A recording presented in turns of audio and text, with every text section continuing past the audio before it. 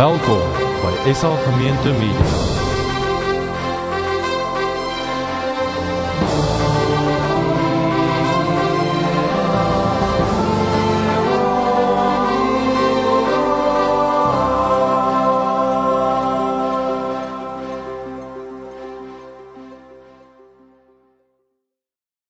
Ons kop vanoggend af met 'n reeks wat bekend staan as 40 Days in the Word. Julle het die voorbereiding goed daarvan gesien.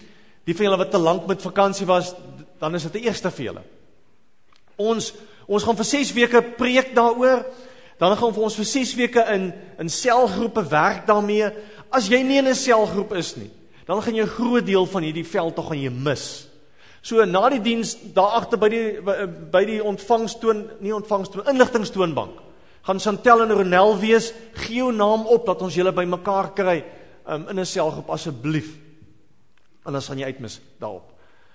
Ons gaan vandag begin met 'n preek wat ons mekaar sê is wat staan agter die woord.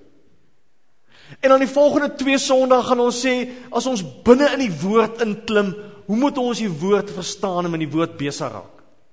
En dan vir 3 Sondae gaan ons mekaar sê, goed, hoe vat ons nou hierdie woord na ons lewe toe, na ons verhouding en ons mense toe, na ons werk en na die wêreld toe. So eers agter die woord, binne in die woord, en dan met die woord buite toe. So ons gaan vanoggend bietjie vir mekaar sê, is hoe word ek lief, nie vir die woord nie, vir een wat agter die woord staan. Kom ons sit so, dan bid ons saam. Hemelse Vader, baie dankie vir die woord. Here, baie dankie dat ons mag weet dat hierdie woord lewe. Dat hierdie woord anders is, omdat dit U woord is, Here. Here, baie dankie dat ons met U woord mag besig wees. Dat ons opgewonde mag wees oor dit wat U met U woord in ons lewens gaan doen. Here, baie dankie dat ons die getuienis het van mense deur honderde, deur duisende jare hoe die woord 'n verskil maak in die lewens van mense. Baie dankie vir die stories in elkeen van ons lewe, hoe die woord lewe. Ja, nie waar ons in die begin van so 'n reeks staan,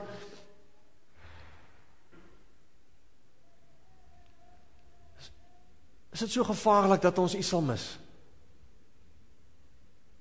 Is dit so gevaarlik, Here, dat maar net weer klomp inligting sal wees. Klomp kennis sal wees. Gees van God, daarom is dit ons gebed vanoggend dat U sal werk. Dat U die woord vir ons nuut sal oopbreek.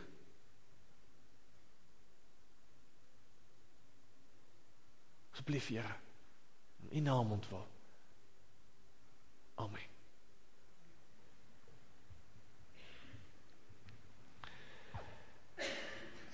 Ek wil begin met 'n aanhaling wat ons verlede Sondag die was 'n erediens mee afgesluit het. Ken Geer sê, I realized then that the scriptures revealed a person who was searching for me, reaching out to me. A person who not simply want a personal relationship with me, but an intimate one. Now when I read scriptures, I read searching. As gelowiges mag ons bly glo dat die woord God se woord is. En dat hy agter hierdie woord staan. En dat hy soek. Nie maar net 'n verhouding nie. 'n diep, intieme verhouding met elkeen van ons. Kom ons lees daarvan. Lukas 24. Ons het nou ongelukkig vanoggend al die Bybels wat hier was uitgedeel. Okay. So miskien moet ek vir ouens wat ekstra Bybels het by die huise vra om saam te bring, want lyk my hier's ouens wat nie Bybels het nie. Okay. Ja, dis sommer moetswillig gesê. Bring my julle Bybel saam. Dit is altyd moeilik om aan 'n ou se kar te bestuur. Is makliker om jou eie kar te bestuur. Ons gaan lees Lukas 24 vers 13. Lukas 24 vers 13. Lukas 24 begin met die verhaal van Jesus se opstanding. Ja, as daar nie iemand is wat 'n Bybel het naby julle nie, trek mense maar in asseblief, niemand moet net hier sit nie.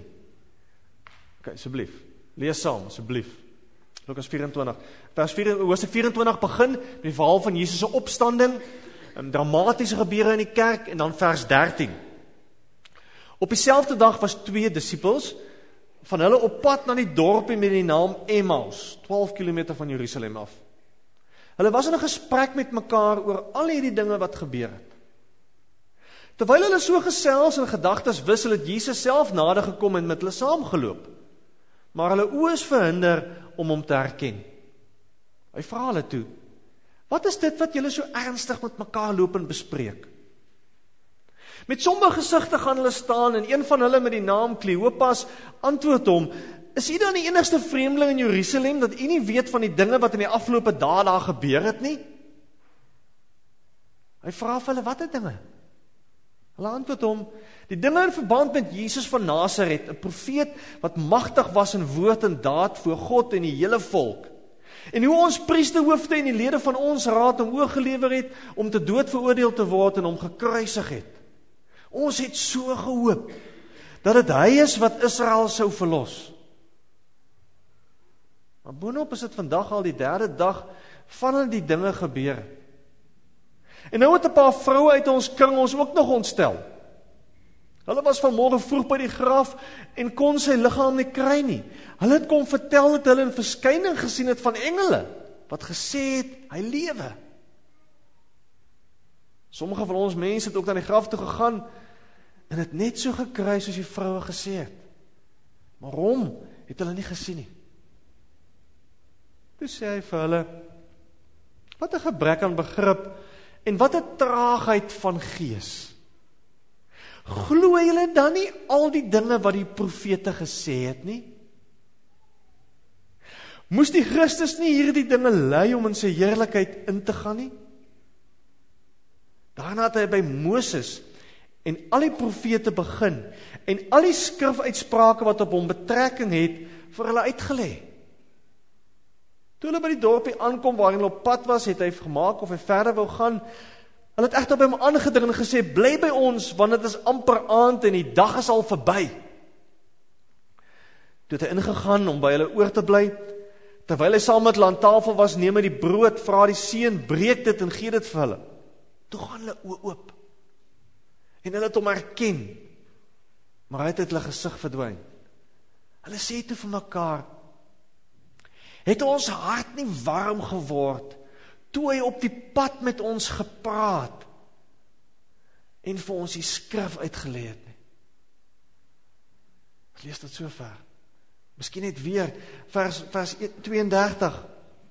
Hulle sê toe vir mekaar: "Het ons hart nie warm geword toe op die pad met ons gepraat en vir ons die skrif uitgelê het nie?" Ek ken iemand wat daarin spesialiseer om alleenlopers by mekaar te bring. Ek ken iemand wat die gawe het om vir mense wat nie in 'n verhouding is nie, verhoudings te soek. Die Engelse woord daarvoor is matchmaking. Nou gewoonlik die moeilik daarvan is om twee verskillende mense te oortuig dat hierdie verhouding kan werk. Dat daai ene baie oulik is en die ene net so oulik is en dat die twee oulike mense vir mekaar bedoel is. Dis gewoonlik die uitdaging. Meeste van die tyd werk dit nie. Want julle sal met my saamstem, mense is maar skepties. En mense is bang om te waag. En mense het al in die verlede gewaag en dit nie gewerk nie. En mense loop met stikkende harte rond. Ek weet nie weer of ander mense wil toelaat daar in die so. Wat is die kans dat hierdie vreemdeling, dat dit die een is? Maar dit het al gewerk. Dat die matchmaking uitgewerk het. Dit het al gewerk. Waar twee mense bereid was om te sê, kom ons gee dit 'n regverdige kans. Kom ons waag. Kom ek gee genoeg tyd om hierdie ander persoon te leer ken, want wie weet net, dalk miskien is dit die regte.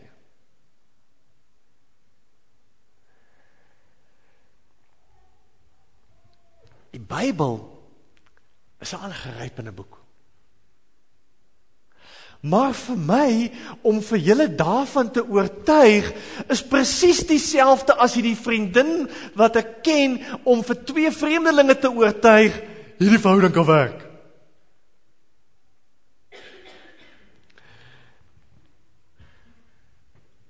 Want mense is bang. En mense is skepties. En mense sal vir jou sê, ek lees goed hierin wat ek nie verstaan nie. En ek het al beloftes so goed probeer vashou aan en dit nie gewerk nie. En ek ken mense wat hierdie goed lewe en dit lyk nie of dit 'n verskil maak nie. So hoekom moet ek wag? En weet julle, ons kom verskillend na die Bybel toe. Ons het verskillende vrae oor die woord. Ons lees die Bybel verskillend. Ons verstaan die Bybel verskillend. Ons het verskillende verwagtinge en behoeftes wat ons het die Bybel in ons lewens moet kom doen. En nou is hier nog buite 'n klomp mense wat allerlei boeke skryf met conspiracy teorieë wat die geloofwaardigheid in ons oë van die Bybel kom bevraagteken, want wat van al die geheime kodes en goeters hier buite? En al hierdie goed maak dat ons so 'n bietjie skepties is en wonder, maar kan ek dit wat ek lees glo? Gaan die Bybel 'n verskil maak in my lewe?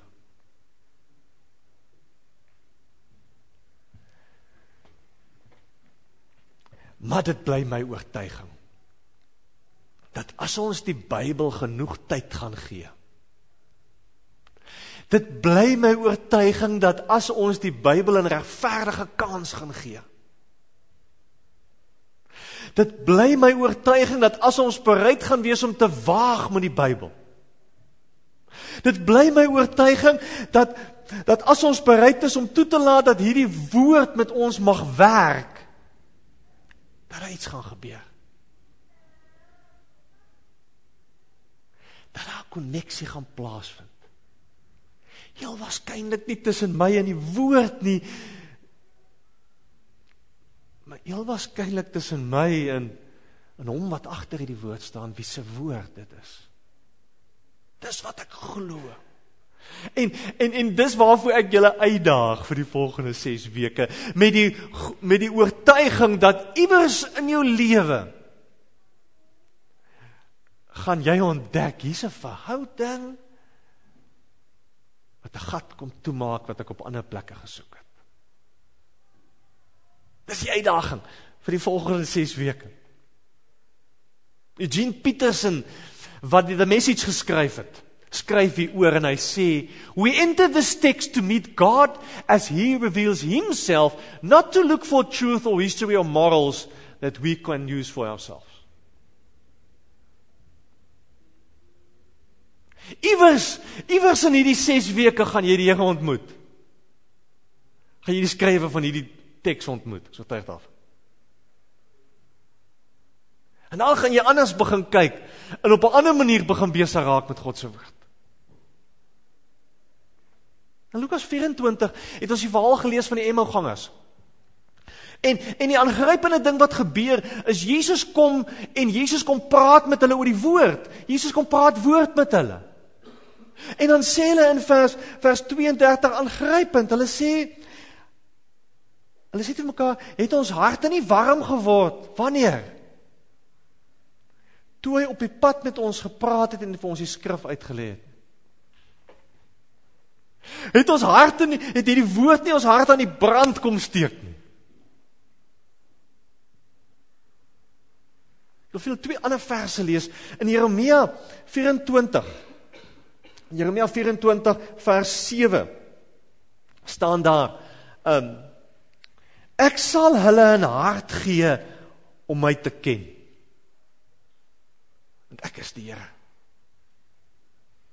Hulle sal my volk wees en ek sal hulle God wees, want hulle sal heelhartig, met heel harte na my toe terugkom. Met alles in hulle hart na my toe terugkom. Jeremia 31 vers 33, 2-3 bladsye verder staan daar. Dit is die verbond wat ek in die toekoms met Israel sal sluit, sê die Here. Ek sal my woord op hulle harte skryf. As ek dit lees, en ek lees wat met die Emmausgangers gebeur het, dan mag ek glo dat God met sy woord verskil in ons harte wil doen. Iets anders hier binne wil doen. Mag het glo. En mag ek die vraag vra, hoe word ek lief vir hierdie woord? Hoe word ek, of eerder of belangriker, hoe word ek lief vir hierdie God agter hierdie woord? Hoe gebeur het? Ek dink wat ons moet ontdek, as ons met die Bybel besig raak, dan moet ons miskien eerlik genoeg wees om vir mekaar te sê, is dat die Bybel soms goed sê wat ons nie wil hoor nie. Die Bybel soms wil goed praat wat ons nie verstaan nie. Want dis wat met die Emmausgangers gebeur het. Hierdie Emmausgangers het die skrifte gehad, hulle kom uit 'n Joodse kultuur uit waar hulle die goed uit hulle koppe uitgeken het. Hulle het die wet en die profete gehad, en hulle het nie verstaan nie. Hulle het saam met Jesus gelewe. Van die verklaarde sê dat Kleopas getroud was met Maria Magdalena, die suster van Jesus se tannie. Heel waarskynlik was hulle baie nader aan Jesus as die ander disippels. En tog het hulle goed nie verstaan nie. Hoekom nie? Tog is meeste van ons vir jare al met die Bybel besig, ons baie goed dit nie vir ons sin maak nie. Hoekom nie? Ek dink, heel waarskynlik omdat ons dalk moontlik die Bybel verkeerd lees, verkeerd verstaan, verkeerd gebruik. Wat doen ons soms met die Bybel? Ek dink die eerste ding wat ons soms doen, is ons hanteer die Bybel, ons gee die Bybel vreemde gesag, amper dieselfde as 'n tipe towerboek. Ons verwag dat die Bybel iets moet sê en iets moet doen wat hy nie is nie. Die Bybel is nie 'n feite-ensiklopedie nie. Die Bybel is nie 'n handleiding om alles te fix wat nie reg is nie. Die Bybel is nie 'n wetenskaphandboek wat vir ons in wetenskaplike terme probeer verduidelik en verklaar hoe die wêreld aan mekaar gesit is en hoe die biologiese prosesse werk nie. Die Bybel. Die Bybel is nie 'n aardrykskunde handboek wat met gedetailleerde kaarte en goed vir ons presies wil verduidelik hoe die destydse wêreld gelyk en gefunksioneer het nie. Die Bybel is nie 'n wetboek met wette en reëls wat moets en moenies nie. Die Bybel is nie 'n feel-good boek wat ek lees om my te laat beter voel nie. Dis nie wat dit is nie. Die Bybel gaan ons teleurstel in al die vrae. Want dis ook om geskryf is.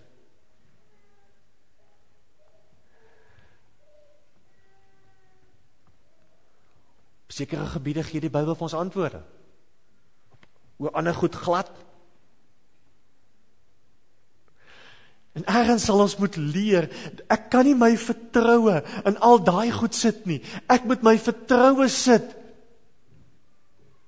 in die outeur van die Bybel. In hom wat die Bybel vir my verklaar. In hom wat die Bybel vir my verduidelik.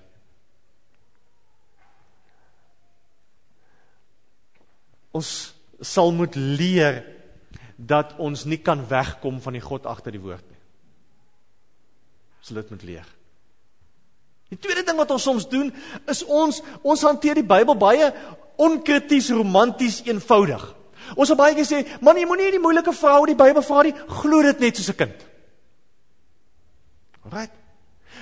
Die Bybel is maklik, hy het vinnige antwoorde, as jy probleme het, lees daai versie en dinge kom reg vir jou.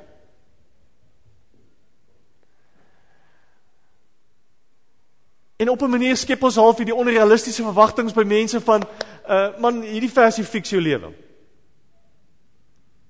Almal van ons wat hier sit sal sê, nee, dit werk nie so nie.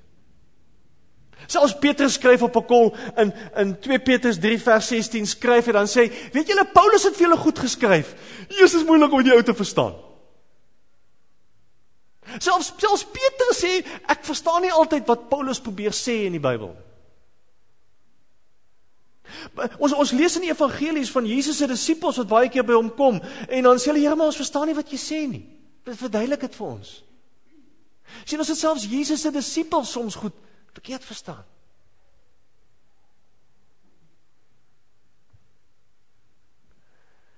Ons sal die Bybel moet toelaat om baie nader aan ons te kom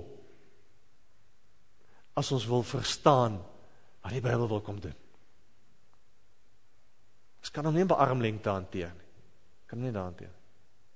Die derde manier ons soms die Bybel hanteer, is ons vergeestelik dit. En dan kry mens gewoonlik mense, jy kry die mense, die geestelike hoogmoedige, meerderwaardige tipe mense, hulle verstaan die woord, voetig, julle verstaan dit nog nie, ek sal vir julle bid dat julle dit verstaan. Dan het julle al ergens sulke mense te doen gekry.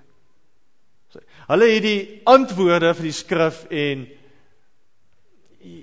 julle is nog oningelig en sal miskien later beter verstaan. Of die Bybel is half hierdie kode of hierdie formule wat jy moet hanteer en ek verstaan dit so, ek is eintlik so 'n bietjie geestelik, bietjie meer gevorderd as julle.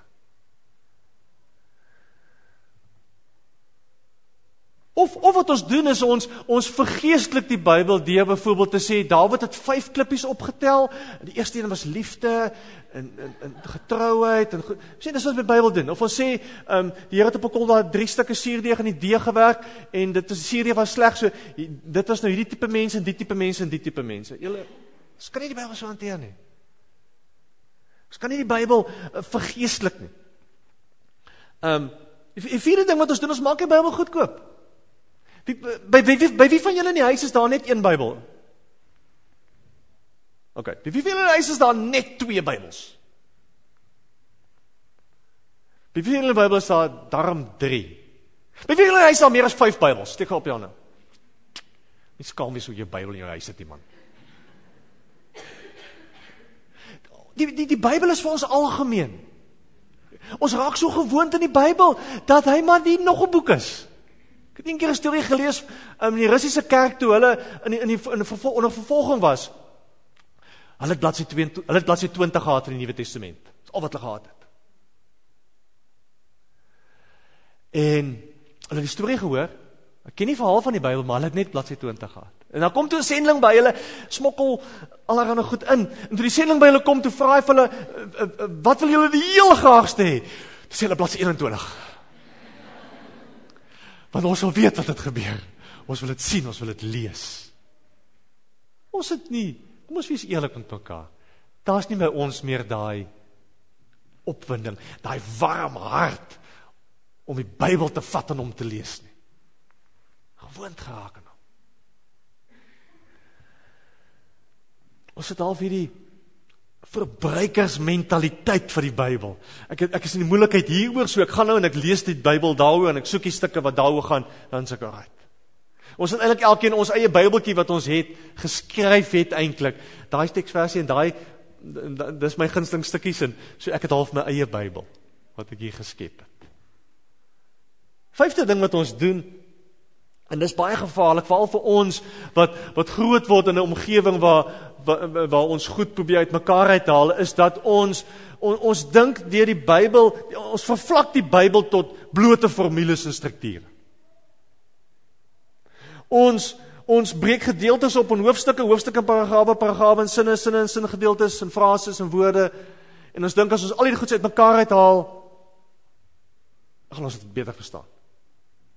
Dit is amper dieselfde as jy weer 'n kar se engine uit mekaar uithaal, en dit gaan jou help om beter te bestuur. Dit help nie ons doen al die goed, en ons dink, nou weet ons het, as dit nie eens ingesak het, persoonlik geraak het nie. Anders is dit net formules, net strukture. Die Bybel is baie meer as dit. Ek weet of julle gesien het, die van julle wat 'n bietjie vroeg in die kerk was, die Bybelfeite wat gehardloop het, eers in 1551 is die Bybel in paragrawe en sinsnedes opgedeel. Nuwe Testament. Ou Testament was 3 jaar vroeër.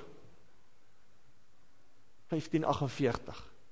Tot daai tyd was dit aan mekaar geskryf soos mense liefdesbrief skryf. Ek is oortuig daarvan as jy vir jou meisie of vir jou ou vir jou pa maar 'n brief skryf, as jy vir 1, skryf 2 sinnetjies, right? 2, skryf jy verder. 3, skryf jy verder. Is dit nie, niemand van ons skryf so nie. Bybel is ook nie so geskryf nie. Dis maar net geskryf, so gou opgedeel om dit vir ons makliker te maak. So ons moet baie versigtig wees om te dink, om die goed uit mekaar uit te haal, dan gaan ek hierdie geheim agter ontdek, dan het ek hierdie geheime kennis gekry. Dit is belangrik, ons moet dit doen, maar verstaan die plek daarvan, ons gaan later 2 weke bietjie daaroor werk. Die 6ste ding wat ons doen, en ons almal skuldig, is dat ons is kultuurblind. Wat beteken dit? Die disippels misverstaan die profeseë oor Jesus. Ons sien dit mooi so die Emmausgangers, hulle sê maar, verstaan jy nie wat het hier gebeur nie? Hulle skryf selfs en sê, ons het so gehoop dat dit hy is wat Israel gaan kom verlos. Vers 21, ons het so gehoop dat dit hy is wat Israel sou verlos, maar boonop is vandag al die 3de dag van die dinge gebeur het. Hierdie ouens het 'n verwagting gehad dat Jesus op 'n sekere manier gaan wees. Hierdie ouens het die verwagting gehad, Jesus gaan kom en die ryk van Israel niet kom vestig. En die Jode by mekaar trek en Israel se koningshuis herstel en die Grieke en die Romeine uitdryf en toon die troon van Dawid weer kom neersit. Dis wat hulle verwag het. En nou kom Jesus en hy doen dit nie. Dit was hulle kulturele verwagting waarmee hulle rondgeloop het.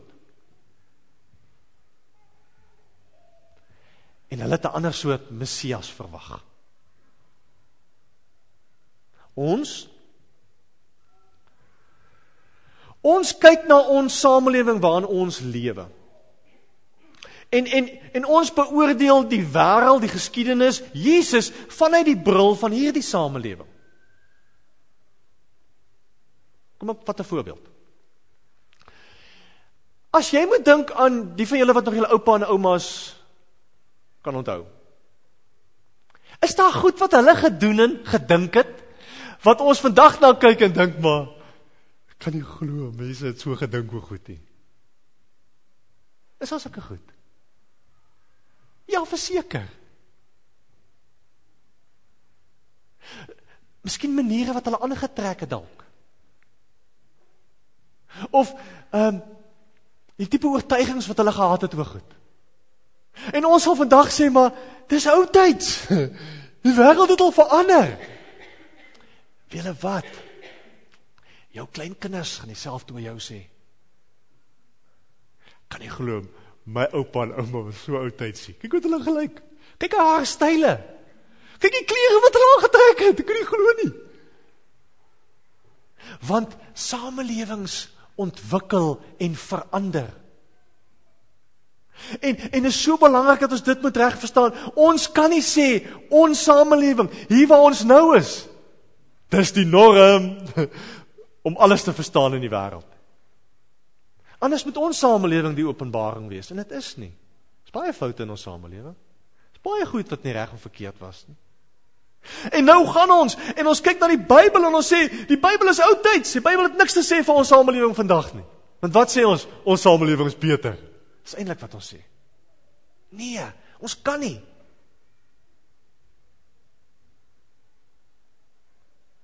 Ons kultuur kan nie die maatstaf wees nie. Ons moet leer om verder en dieper en meer as dit te kyk. Kom ek gebruik 'n voorbeeldjie uit die Bybel uit. Julle sal, en dis een ding wat die ouens in die Ou Testament baie keer sê, maar omdat dit nou daar so is, kan ek nie die Ou Testament glo nie. Een ding wat waar was van daai tyd waar hulle geleef het, was polygamie. Okay? 'n Man kan verskillende vrouens hê. Alright. Ons lees dit. Abraham het meer as een vrou gehad, Isak het meer as een vrou gehad, Jakob het 4 gehad en nog 'n paar slavinne. En so kan ons aangaan. En ons dink baie keer, maar hoe kan so 'n samelewing vir ons 'n norm wees? Dis mos nie reg nie. En die Bybel praat daaroor dat mense sulke goed gehad het, so die Bybel sê eintlik dit was reg. Kan mos nie wees nie. Maar dan verstaan ons die Bybel verkeerd. Want in die een, of by almal van hulle, sien ons die hartseer gevolge van 'n gesin wat uit mekaar uitskeer. Ons lees nêrens dat polygamie gewerk het nie. Vir niemand nie, sorry boys. Dit is nooit die bedoeling nie. En omdat hulle daaraan vasgehou het, en omdat hulle dit bly beoefen het, moes hulle met die hartseer gevolge van stikkende gesinne die heeltyd mee deel. So ons dink vanuit ons samelewing, die Bybel skryf hieroor, so die Bybel is oudtyds. Ons verstaan die bedoeling daarvan verkeerd. God het die heeltyd kritiek daarteen gehad, en ons mis dit. Omdat ons net ons bril opsit, en op ons manier daarna wil kyk. Ons moet onthou, die Bybel is nie die eerste plek vir ons geskryf nie. Is vir regtige mense geskryf, wat regtig waar 2000 jaar terug geleef het. En ons moet iets kan begin verstaan vir, hoekom skryf hy dit vir hulle? En dit dan, die betekenis dan vir ons deurvat. Gelaat hom meer daaroor sê. Wat belangrik is, en dis die vraag wat ons moet antwoord, en dis ons challenge, is dat ons moet die Bybel kan vertrou. Ons moet die Bybel kan vertrou. Ons moet die Bybel kan vertrou vir ons lewe. Hierso staan, die disciples kom en dan sê hulle, vers 32, hulle sê vir mekaar, het ons harte nie warm geword toe hy op die pad met ons gepraat en vir ons die skrif uitgelê het. En dan moet ons dadelik vir mekaar sê, in die ou kultuur, in die wêreld van die Nuwe Testament, het hart, het nie emosies beteken nie. Daar staan nie, ons het hierdie great emosionele experience gehad nie. Sien wat daar staan nie? Hart het beteken alles van my. Alles van my. So eintlik wat hulle sê, ons het hierdie whole life changing personal encounter gehad met die woord. My hele lewe het verander. My hele lewe is die mekaar gekrap. Nie net my emosies nie. My kop is gechallenge. My hande is gechallenge. Die manier ek gedink het oor die woord is uitgedag. Dit wat ek gedink het ek moes gaan doen is uitgedag. Alles moes verander toe ek hier voor die woord staan. Dis wat hulle sê. Ons het lief geraak vir die woord. Hoekom? Toe hulle ontdek het, maar agter hierdie woord is iemand anders wat ons nodig het om die Bybel te verstaan. Wat het hier gebeur? Jesus kom, stap saam met hulle. Jesus verduidelik dit vir hulle. En toe verstaan hulle dit. Daar is net 2 maniere hoe ons die Bybel kan hanteer. Daar is net 2 maniere. Aan die een kant kan ons dink, die Bybel gaan daaroor om vir my te leer hoe om in die hemel te kom. Okay? So, die Bybel kom sê vir my, wat ek moet en nie moet doen nie, wat ek mag en nie mag nie, wat 'n boksies ek moet tik, om goed genoeg te wees om in die hemel te kom. Dis een manier as jy die Bybel kan lees. Of, ons kan die Bybel lees, asof alles oor die Here gaan. Dis die Here wat besig is met sy mense. Dis die Here wat hoor hoe mense swaar kry. Dis die Here wat sy volk gaan red. Dis die Here wat kom en hulle deur die woestyn vat. Dis die Here wat vir hulle wys en leer hoe om te lewe. Dis die Here wat praat. Dis die Here wat mense se lewens verander. Dis die Here wat vir ons wil kom sê, hier's iets anders, hier's 'n nuwe opsie. Alles oor die Here.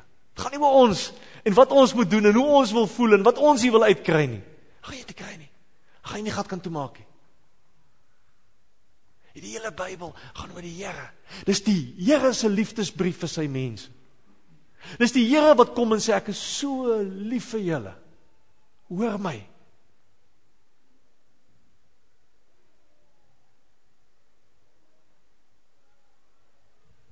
Weet julle, dis so gevaarlik om te dink, ek het 'n nuwe klomp feite nodig, en dit gaan in my lewe 'n ommekeer bewerkstellig. Ek dink nie so nie. Feite oortuig die mense nie. Daarom ry ouens oor die spoedgrens, daarom breek mense wette, daarom vang ons stupid goed aan. Terwyl al die feite vir ons sê, moet dit nie doen nie. Feite oortuig die mense. Daarom moet ons tot die ontdekking kom, daar is iets meer, iets dieper wat die verskil maak. As jy in 'n verhouding met iemand staan, dink jy anders oor goed? Ervaar jy goed anders? Beleef jy goed anders?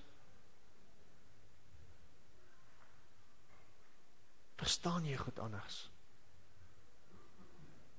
En dis wat Jesus hier vir die Emmausgangers wou verduidelik. As julle my gaan mis, gaan julle die goed nooit verstaan nie. Gaan jy die frustrasies hê jou hele lewe lank. Gaan jy die worsteling hê, gaan jy wegloop van die woord af. Gaan jy wegloop van Jerusalem af. As jy my nie verstaan. As jy my mis. En dis my gebed. Dis my gebed dat ons sal ontdek, dit gaan oor die verhouding wat ons met die Here kan hê. Dis hoekom ons met die Bybel besig is. En daarom is die uitdaging. Ontdek opnuut, dis iemand wat vir my lief is, wat vir jou lief is. Besef dit opnuut. Kom soekend na die Bybel. Kom soekend om te sê, maar Here, U weet waar ek is en wat ek nodig het. Erken die wonder en die kompleksiteit en die moeilik en die vrae en nie antwoorde van die Bybel nie. Erken die feit dat daar goed is wat ons nie verstaan nie. Maar dat is alright. Ons sal bly worstel en bly stoei en soos 'n tuinier in die grond bly grawe. Onkruid bly uittrek, mis bly inwerk. Want dis iemand die agter wat dit anders maak. Brian McLaren skryf, hy sê, if we tame the Bible by fitting it neatly into our categories, we make it safe but boring. Die woord lewe. Hoekom? Omdat ons dit verstaan. Omdat ons alles klaar uitgefigure het. Nee. Omdat dit 'n liefdesbrief is van iemand wat sy lewe gegee het vir ons. En julle weet hoe skryf ons hoe lees ons liefdesbriewe? Ons lees tussen die lyne, ou maat. Ons lees bedoelinge hier agter wat seker nie staan nie, maar wat ons oortuig is daarvan nie staan. En jy weet, 'n ander ou se liefdesbrief wat hy vir sy meisie geskryf het, beteken baie min vir jou. Dit beteken niks vir jou. Dit sê niks vir jou. God het sy woord vir ons gegee. Omdat hy 'n verhouding met ons wil hê. God het sy woord vir ons gegee, omdat hy weet, hierdie woord kan vir ons help om iets te verstaan van hoe lief hy vir ons is. Van wat hy met ons wil kom doen en wie hy vir ons wil kom wees. Maar die uitdaging is dat ons sal moet waag. Dat hierdie matchmaking, dat ons dit 'n fair kans moet gee. Dat ons tyd daaraan sal spandeer. Dat ons onsself sal oopstel vir hierdie great verhouding. Jy sal moet waag daarmee. Kom ons bid. Hemelse Vader, dankie vir die woord.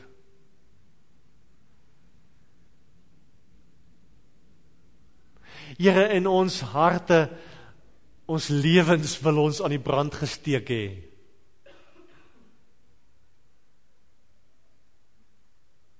Here, daar is baie in die Bybel wat jy verstaan nie. Wat nie veel sin maak nie. En tog mag ons glo dat U wat agter hierdie woord sit, vir U wat ons binne in hierdie woord ontdek, en van U wat ons lees, en Here, dat dit ons lewens wil verander. Dis hoekom ons gekom het, Here. Dat U ons lewens sal verander. Here, U ken ons. U weet waar ons is, U weet wat ons soek, U weet wat ons waarmee ons worstel. U weet wat vir ons swaar is. U weet van die moeilike goed op ons pad, Here.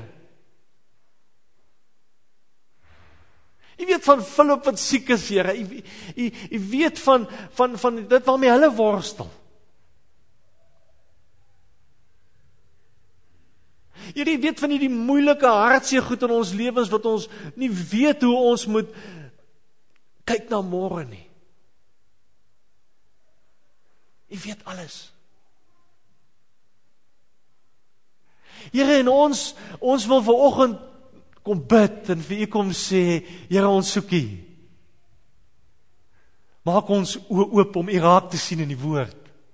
Om U raak te sien agter die woord. Here, om U deel te maak van ons lewe. Help ons om opnuut te ontdek hoe kosbaar hierdie woord is. Dat ons dit sal vasgryp, sal drink, sal eet, sal deel maak van alles van ons, Here.